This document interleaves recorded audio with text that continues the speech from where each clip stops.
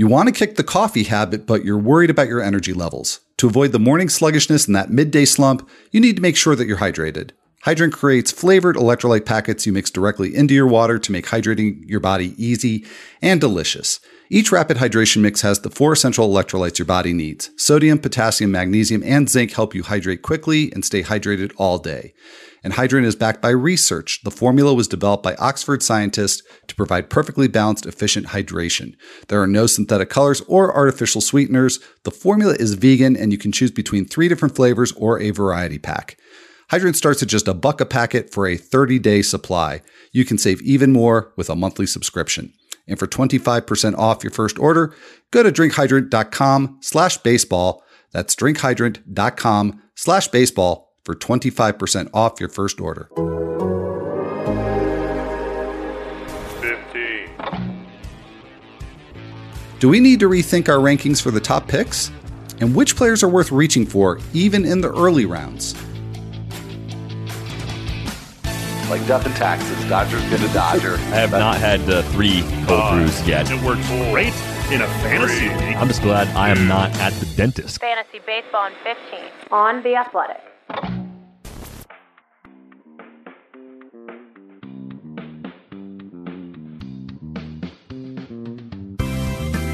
Welcome to Fantasy Baseball in 15 for Monday, June 15th. I'm Al Melchior, and I am here with Derek Van Riper.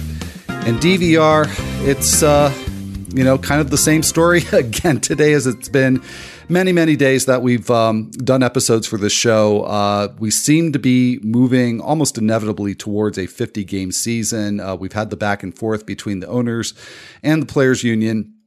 But at this point, there's a complete standoff there. And Tony Clark said as much as, tell us when we're going to play our 50 games or so. So is that also your impression of where we're at?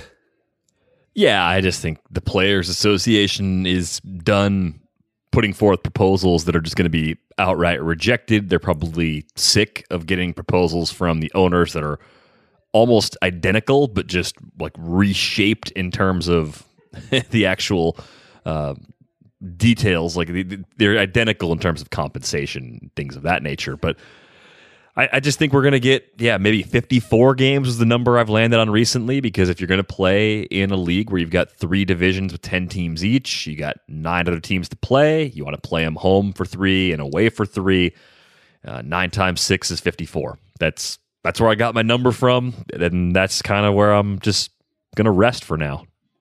Yeah, well, I mean, we get a few extra games that way, and there's a certain logic to it. And I actually saw you put that out on Twitter, and my immediate reaction was like, why haven't I seen this before? It makes too much sense. So maybe we will wind up with that 54-game schedule.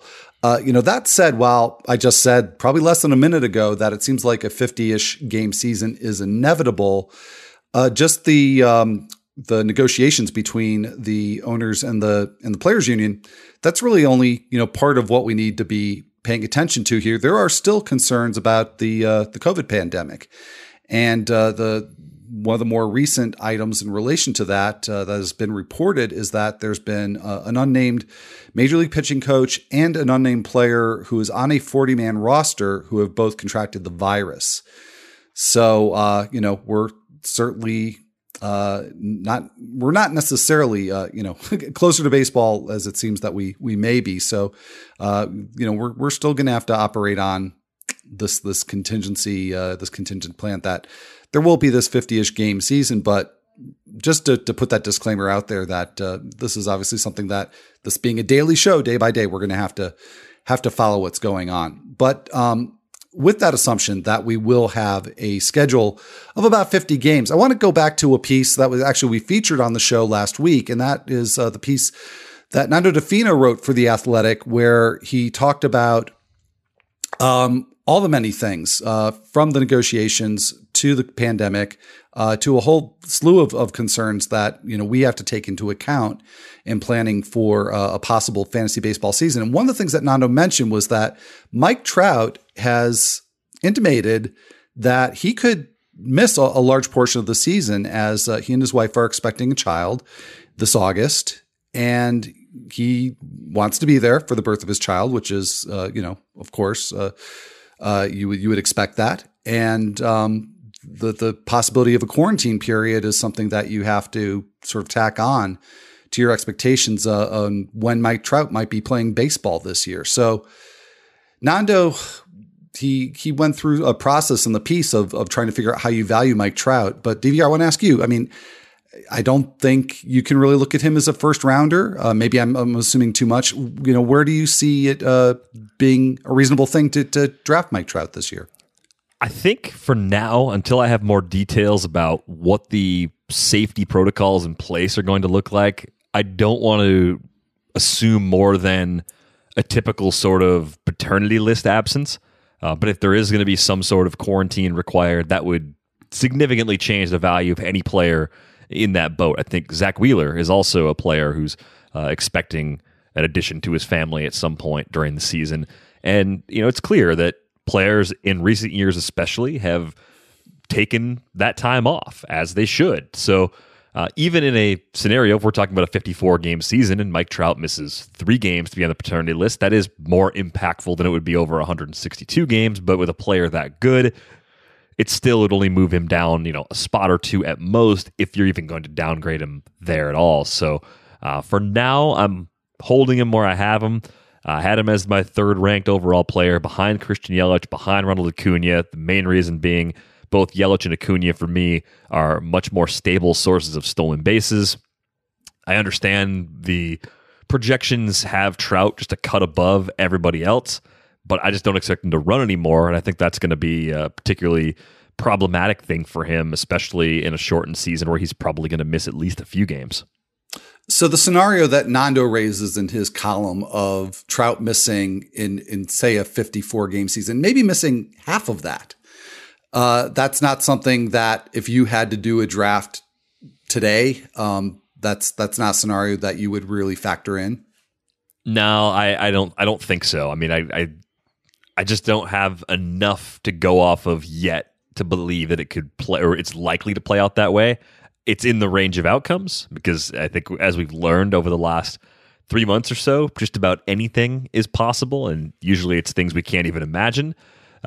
So I'm looking at this situation right now and taking more of a wait and see approach. But look, I understand where the concern comes from with Trout. I know we've talked about Carlos Carrasco as someone who battled leukemia last year and like pre-existing health conditions. There's going to be a lot of questions that we are asking in the fantasy baseball community if there is an announcement for a season. There's going to be a lot of questions just that are not normal questions that we're thinking about when it comes to player analysis because of how unique the 2020 season could be. Are you looking for a Father's Day gift, or are you just missing baseball? Well, Dugout Mugs might be just the ticket for you. For one thing, they're truth in advertising. Dugout Mugs is a company that started in a college baseball dugout. True story.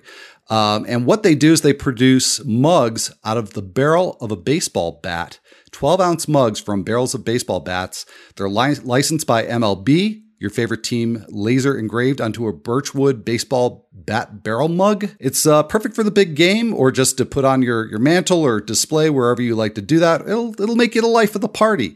It's a unique gift for a baseball fan. So whether it's for Father's Day or just to bring baseball back into your life, go to dugoutmugs.com/theathletic. Use the promo code MLB30 for 30% off your first purchase. That's dugoutmugs.com/theathletic and code MLB30. Fill that baseball void with your very own Dugout Mug today.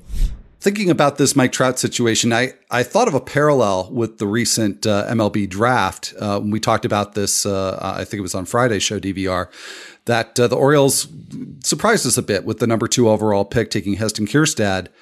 And the reports that came out in the aftermath of that were that this was a player that the Orioles really liked, and he certainly wasn't going to last till the second round, so they just went for it. And I thought about that in terms of fantasy because we have a clear top of the pecking order in terms of fantasy, which you just outlined with Mike Trout being a part of it. I think my perception, and I'm interested to hear, if you have the same perception, is that 1 through 4, not necessarily the order, but the composition is pretty well set. Acuna, Trout, Yelich, Bellinger, those 4. And then after that, I think it gets, if you've got the 5 spot, maybe it's an opportunity to kind of pull an Orioles move there. I know that's not something, we necessarily say we want to do given the recent history of the Orioles, but you know what I mean? That, maybe if there's a player that's ranked, like 10th, 11th, 12th, whether you're talking about ADP or analyst rankings, what have you, maybe there's a player that you're just going to go for there because they're not going to be back when you come around in the second round. And you just, maybe you like that player better than the community does. So I guess the 2-parter, first of all, do you think 1 through 4 is pretty solid? And, do you think that that's a sound move to make? If you've got the 4th pick or 5th pick or wherever you see that area of uncertainty emerging. Yeah, I do think 1 through 4 are pretty well agreed upon at this point. I think there could be some cases either in the middle, but probably more likely in the back half of the first round where you could move up one of the top pitchers if you were afraid that, Cole, DeGrom, like those guys are going to be gone late first round. So if you're picking 7th or 8th, if you want those guys, you would definitely be comfortable taking them there. But even if you're picking 9th or 10th, Cole and DeGrom are gone, pushing up Max Scherzer, pushing up Justin Verlander. If you're picking at 12 or 13 and all 4 of those pitchers are gone, maybe taking Walker Buehler in that spot is something you could do. I think that's where you're going to see it, is maybe pushing up an ace a little bit because the quality of the early round hitters is very high. The other way I guess you could maybe see something like that playing out is with a player like Adalberto Mondesi. And I think it's someone who's really uniquely valuable because of how he returns stats, right? I mean, it's such a stolen base heavy profile. And I think prior to the shutdown, there were concerns because he was coming back from shoulder surgery, with 3 extra months of rest and rehab. I don't think those health concerns are quite as high as they were back in March. So I think you could see Adalberto Mondesi maybe as the type of player that you could justify taking at the end of round 1 or early part of round 2, even though his ADP tends to be a bit later than that, because he's probably not going to come all the way back to you or in round 3. And there's a case to be made for him being capable of doing something that only a very small handful of players in the pool are even capable of doing. Yeah, now that's an interesting way to go there. I hadn't thought about Mondesi. I did think about the first possibility that you raised in terms of bumping up pitchers. I think that could make a lot of sense. A couple of players that I did think about. One would be Nolan Arenado. And the reason I was thinking maybe he's somebody you prioritize now on Fantasy Pros, he is currently, I think, 11th. In ADP.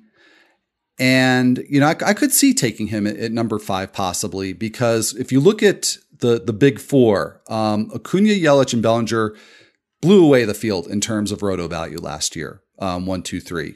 Rafael Devers was a distant 4th. And Mike Trout finished 7th, but he played a lot less than the players in front of him. So, I think you could argue that, those 4 players are coming in off of seasons where they were ahead of the field by a good margin. And there's no reason to think that any one of them is going to be notably worse in 2020 on a per game basis. So, Arenado, though, he's right there. He played a little less than Rafael Devers, who, as I mentioned before, was 4th, but was very close to him in value. And I don't see Arenado really dropping off this year. So, I think you could make an argument for him, and also Juan Soto, because I think that there's something of a drop in tiers at outfield once he's off the board, and you just might want to, nab that outfielder. You got 4 outfield eligible players that are all in that top 4. And if you want a high quality outfielder, I do think Soto's not in the same league as those first 4, but I also think he's ahead of any other outfielder you could get with your second round pick. Yeah, I think there is a tier break between Soto and JD Martinez and Bryce Harper. Those are the next couple outfielders I have in my ranks. Starling Marte is kind of in that next group. Charlie Blackmon's in that group for me. Austin Meadows. Yeah, I would agree with you. And I think of those players, of those next cluster guys, JD Martinez falls more than I think he should. I think he's one of those players whose floor is kind of like an Arenado. It's just an exceptionally high floor, great batting average, plenty of power, outstanding run production. I think the one thing that's pulled back on the JD Martinez ceiling for me is Mookie Betts no longer being in Boston. I think there's a big drop from Betts to Alex Verdugo, and I think JD Martinez is going to feel that a little bit. Yeah, I think so too as well. So I would draw the line before him to be sure. So one other news item that I don't want to get totally buried here from the weekend is this 2017 letter from MLB to the Yankees in regard to sign stealing. There's a piece by Evan Drellich in The Athletic. Judge orders 2017 MLB letter to Yankees unsealed. Plaintiffs say it details sign stealing. Is this anything that you think is worth keeping tabs on, or do you think that this is not really going to be all that relevant? I think it's worth keeping tabs on. I'm curious to see how the details of what the Yankees were doing compares to what the Astros were doing and what the Red Sox were punished for. Well, what Alex Cora mostly was punished for, but I think this is a case. Where there's smoke, there's often fire, and I want to see what those letters tell us about what the Yankees were up to in 2017. Is that your way of saying that you think Mike Fiers is going to be teammates with Justin Smoke? That's such an old and bad pun. Yeah, it's not your best. I don't think the Brewers are interested in Mike Fiers, so I'm going to say no. I figured you'd be the person to ask that. So they've had him before, so I don't know. A second stint in Milwaukee, probably not. Probably not. No, really reaching there from a news and from a pun perspective. But do check out Evan Drellich's piece in The Athletic. There'll be something that we'll certainly come back to in the next few days. And that's going to be all, though, for this episode of Fantasy Baseball 5 in 15. So for Derek Van Riper, I'm Al Melchior, and we'll be right back here on Tuesday.